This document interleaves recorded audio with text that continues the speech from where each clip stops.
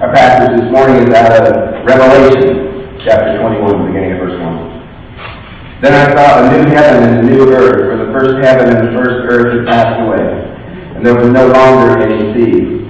I saw the holy city, the new Jerusalem, coming down out of heaven from God, prepared as a bride beautifully dressed for her husband. And I heard a loud voice from the throne saying, "Look, God's dwelling place is now among the people, and he will dwell with them. They will be his people, and God himself will be with them and be their God.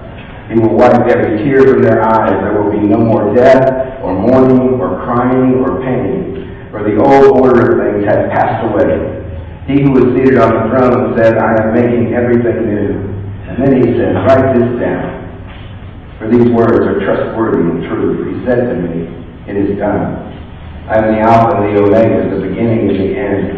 To the thirsty I will give water without cost from the spring of the water of life. Those who are victorious will inherit all this, and I will be their God, and they will be my children. But the cowardly, the unbelieving, the vile, the murderers, the sexually immoral, those who practice magic arts, the idolaters, and all liars, they will be consigned to the fiery lake of burning sulfur. This is the second death." This is the word of God for us this morning. Thanks be to God. The Bible is filled with lots of wonderful promises. But there's a promise that Paul wrote to the church at Corinth. This is in 1 Corinthians chapter 2, verse 9. That may be the most wonderful of all. "No eye has seen, no ear has heard, no mind has conceived what God has prepared for those who love him." No eye has seen, no ear has heard, no mind has conceived what God has prepared for those who love him. We can't even wrap our head around what God is doing and has done. We don't know what heaven's going to be like exactly because it's beyond our ability to comprehend. The one thing we can be sure of is that it will fulfill our greatest longings. It's going to be dazzling. It's going to be an amazing place. All the problems that we have here on this planet, on this earth, gone. Gone. It's going to be greater than anything that we can imagine or dream. The most amazing thing that you can think of isn't big enough for what heaven's going to be like. Love and joy will reign there, unspoiled. There won't be distractions like we have here. And God is busy preparing that place for us. Got any grandparents in here? Maybe one or two. What happens when your grandkids are coming over? What do you do?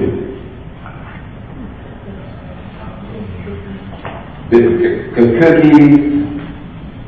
You look forward to it. You look forward to it.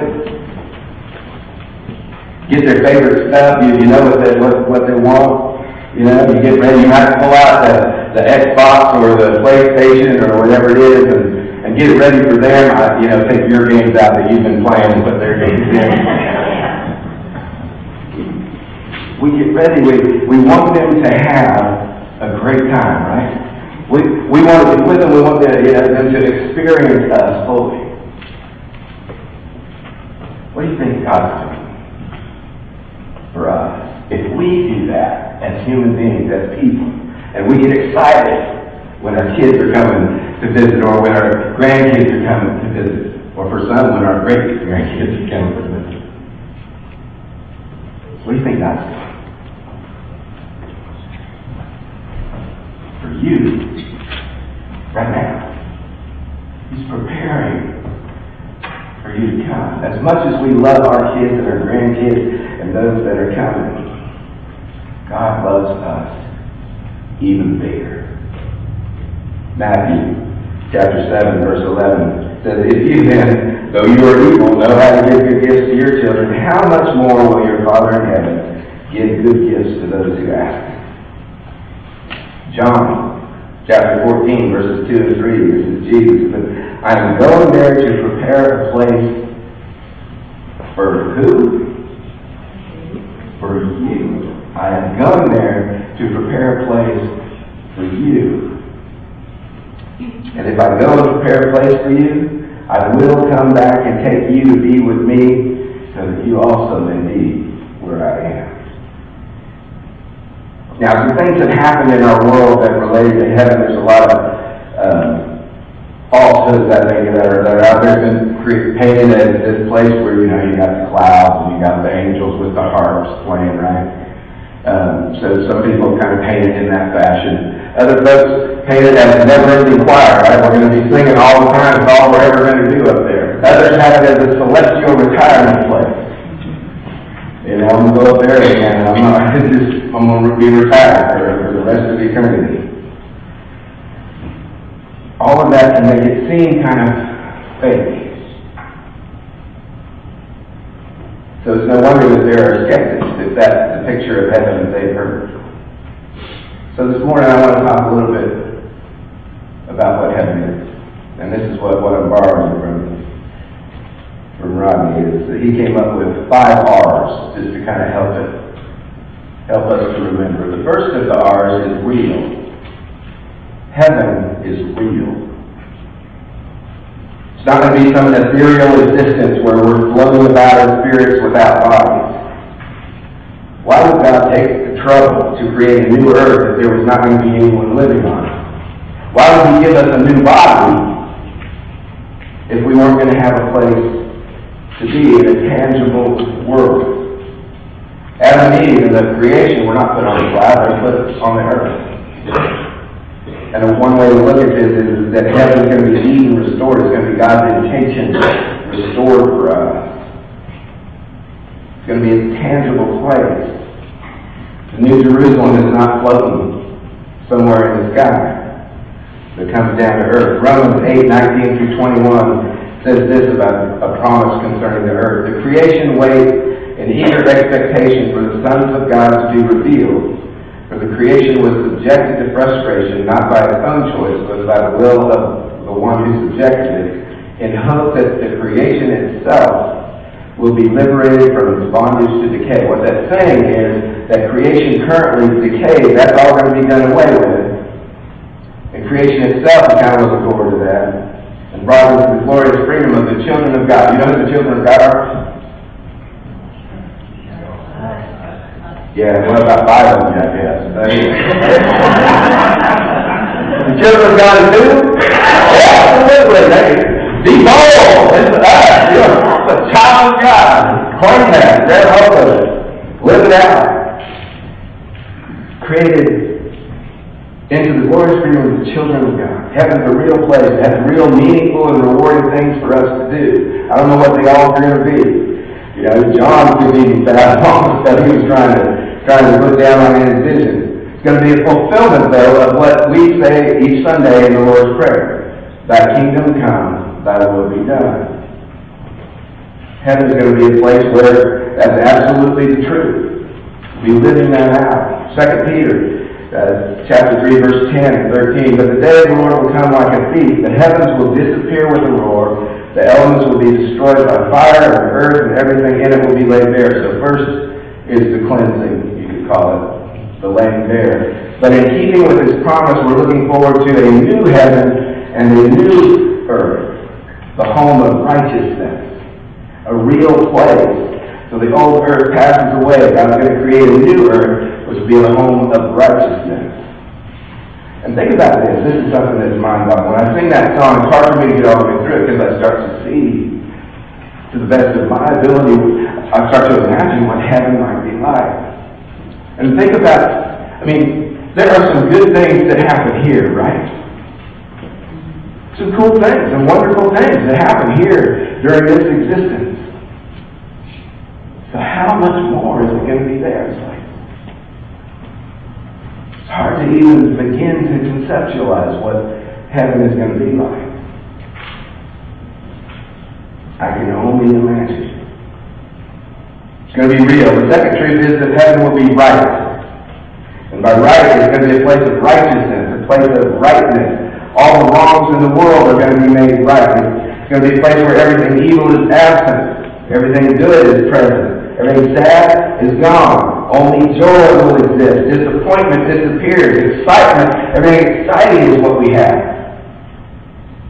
Everything depressing, gone from the picture. Everything hopeful That's what we're going to be living in. Vile and hateful, gone. Love will prevail in heaven. Every unfaithfulness will be in the past. Loyalty, steadfast loyalty will be the rule of heaven. Everything detestable is gone. The things that are desirable stay with us. No more sickness, complete wholeness. We get rid of this fleshly part of us. Every struggle, frustration, failure. No more. He will wipe every tear from their eyes. He will wipe every tear from your eyes. There will be no more death, or mourning, or crying, or pain, for the old order of things will have passed away. Every wrong done to you in this world will be made right. Every injustice will meet with justice, because God is just. Every sorrow reversed, you will live a life of joy. Isaiah tells us in chapter 65, Behold, I will create a new heaven and a new earth. This message from God is not brand new. It's not just a New Testament message. It's an Old Testament message. This is what God has been about for a long time. He's preparing this place. I will create a new heaven and a new earth. The former things will not be remembered. All the stuff that plagues us, all the stuff that beats on some of us all the time, the mistakes we made, the things we didn't do, the things that are just, the enemy takes them and gets them and beats us, or we beat ourselves up. All of that stuff, gone. Gone. Can you imagine? Wow. Will not be remembered, nor will they come to mind. Gone. Isaiah goes on in verses 23 through 25, said they will not toil in vain or bear children due to misfortune. Hallelujah. There will be a people blessed by the Lord, they and their descendants with them. Before they call, I will answer. While they are still speaking, I will hear. The wolf and the lamb will feed together, and the lion will eat straw like the ox. Peace among creation. That corrupted, fallen part of the world that we live in now is going to be gone. God's going to restore the world the way that He intended it to be in the beginning, unspoiled by human sin. Everything false will disappear. Everything good and true stays. Revelation 21:27, nothing impure will ever enter it, nor will anyone who does what is shameful or deceitful, but only those whose names are written in the Lamb's book of life. Heaven is a righteous place. The other R, next R, is relational. Heaven will be relational. In 1991, Eric Clapton lost his son. His 5-year-old son fell out of a Manhattan apartment building. I think it was the 53rd floor. So the others didn't survive. And Clapton poured that grief into a song called Tears in Heaven. And in that song, he asked the question, would you know my name if I saw you in heaven? Would it be the same if I saw you in heaven? It's a question that people want the answer to, right? I want to know, am I going to be able to recognize those who I've loved? The truth is that you will meet again those you have lost who have known Christ and lived for Him. Who have known Christ and lived for Him. If you belong to Jesus, you're going to see Him again. Our relationships will not be lost. They will be better, more intimate than ever before. Because all of the stuff is gone. All the negative, all the stuff that keeps us from having perfect relationships is gone. Now we can have I don't even know what that means, but to have a perfect relationship with one another. We will all be changed in a flash, in the twinkling of an eye, at the last trumpet. For the trumpet will sound, the dead will be raised imperishable, and we will be changed. We will be changed into people who are able to do things that we can't even grab hold of today, to have a relationship with one another that is amazing. 1 John 3, that was Corinthians. 1 John 3:2. Dear friends, now we are children of God, and what we will be has not yet been made known. But we know that when He appears, we shall be like Him, for we shall see Him as He is. This fallenness that we live with every day will be healed. We're going to be capable of intimacy and relationships that we just don't understand right now. And even better than the relationships that we have with one another, our relationship with God will be completely and totally restored, healed. No more will our love of God be compromised by our own desires here or by our selfishness or any of the things that get in the way. That sinful nature is taken away, where the flesh part of us that we battle in this place is gone. We no longer struggle with sin, no longer struggle with temptation. Our relationship with God is so intimate that it's described as a bride coming to her husband. A bride coming to her husband. Heaven's relational, and heaven's also rewarding. We are saved by grace through faith, but there are rewards. John does the best he can describing heaven, but he's limited by the language and experience. He's never seen anything like this before. If you read through it, he tries to talk about what it's like. He talks about walls made out of translucent gold, built on foundations made with precious jewels, gates made of a single pearl, streets of gold. The richness of heaven is so great that they use gold as paving material. It's the asphalt of heaven. That's kind of cool. And I imagine there's stuff that John was just trying to describe. He didn't know what it was, but that looks like gold. I don't know. Because God creates, right? Who knows what all He's making out there right now? The greatest things of value on earth are commonplace. Let's say you work very hard on earth, you've been faithful to God, you've done your best, yet nothing's done right for you. Your health is bad, finances are worse, children make none of the bad choices, and your relationships are unfulfilled. In Psalm 73, the psalmist wrote, "Surely in vain have I kept my heart pure, in vain have I washed my hands in innocence." Maybe that's how you feel here. It all seems so unfair. Where is the justice? Well, justice is not far away, but it might be that it's just going to happen in another place. Justice doesn't always happen here in this world. You probably have noticed that. This isn't heaven, nor should we expect it to be, because it's not. The accounts are settled and rewards are given in another place, and another time. That's what heaven's all about. It's delayed gratification, but it's gratification nevertheless. C.S. Lewis wrote, "Our Father refreshes us on the journey with some pleasant ends, but will not encourage us to mistake them for home. This is not our home. This is not it. Our home is where we're going to end up. Our home is where Ruth is right now. That's our home." Ruth knows. You probably look down at me right now going, "Dude, you have no idea." Home is on its way, but it's not here yet. When it gets here, it's going to make everything new. Jesus said, "Behold, I am coming soon. My reward is with me, and I will give to everyone according to what he has done." Every sacrifice you made will be remembered. Every rejection will be overcome by love. Every work rewarded. Instead of seeing all the mistakes like we tend to do here, we're going to see what we've done will be honored.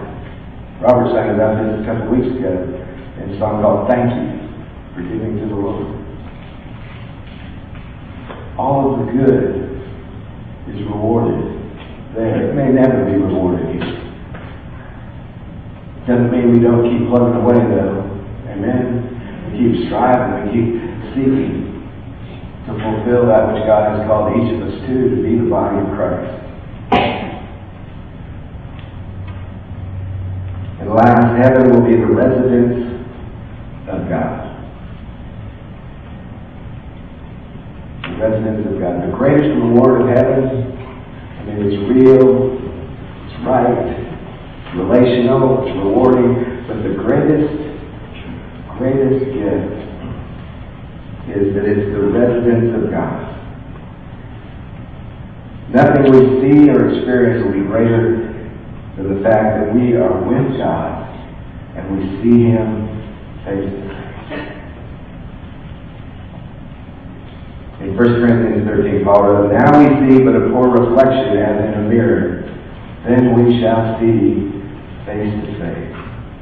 Now I know in part, then I shall know fully, even as I am fully known." To be in the presence of God, to be perfectly known by Him, but to perfectly know Him. John, Revelation 21:3, "And I heard a loud voice from the throne saying, 'Now the dwelling of God is with men, and He will live with them. They will be His people, and God Himself will be with them and be their God.'" We're going to dwell with God Almighty.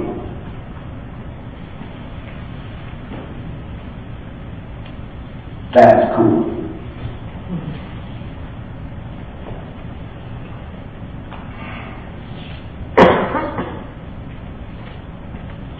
We'll join with Peter. He said, "Praise be to the God and the Father of our Lord Jesus Christ. In His great mercy, He has given us new birth into a living hope through the resurrection of Jesus Christ our Lord."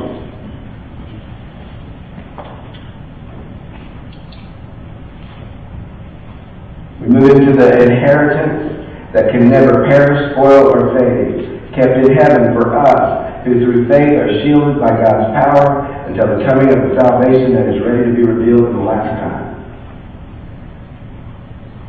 New earth, restored, redeemed, place that we are meant to be. It is our home. Not this place, that place.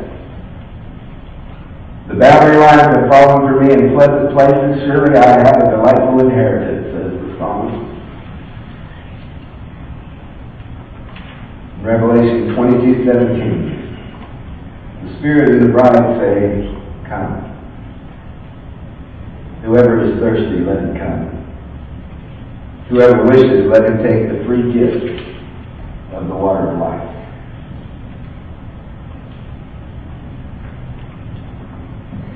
We're going to close with a familiar song, "Victory in Jesus." If you've never publicly stepped up and accepted Christ, this is your invitation to do so. Come, He said.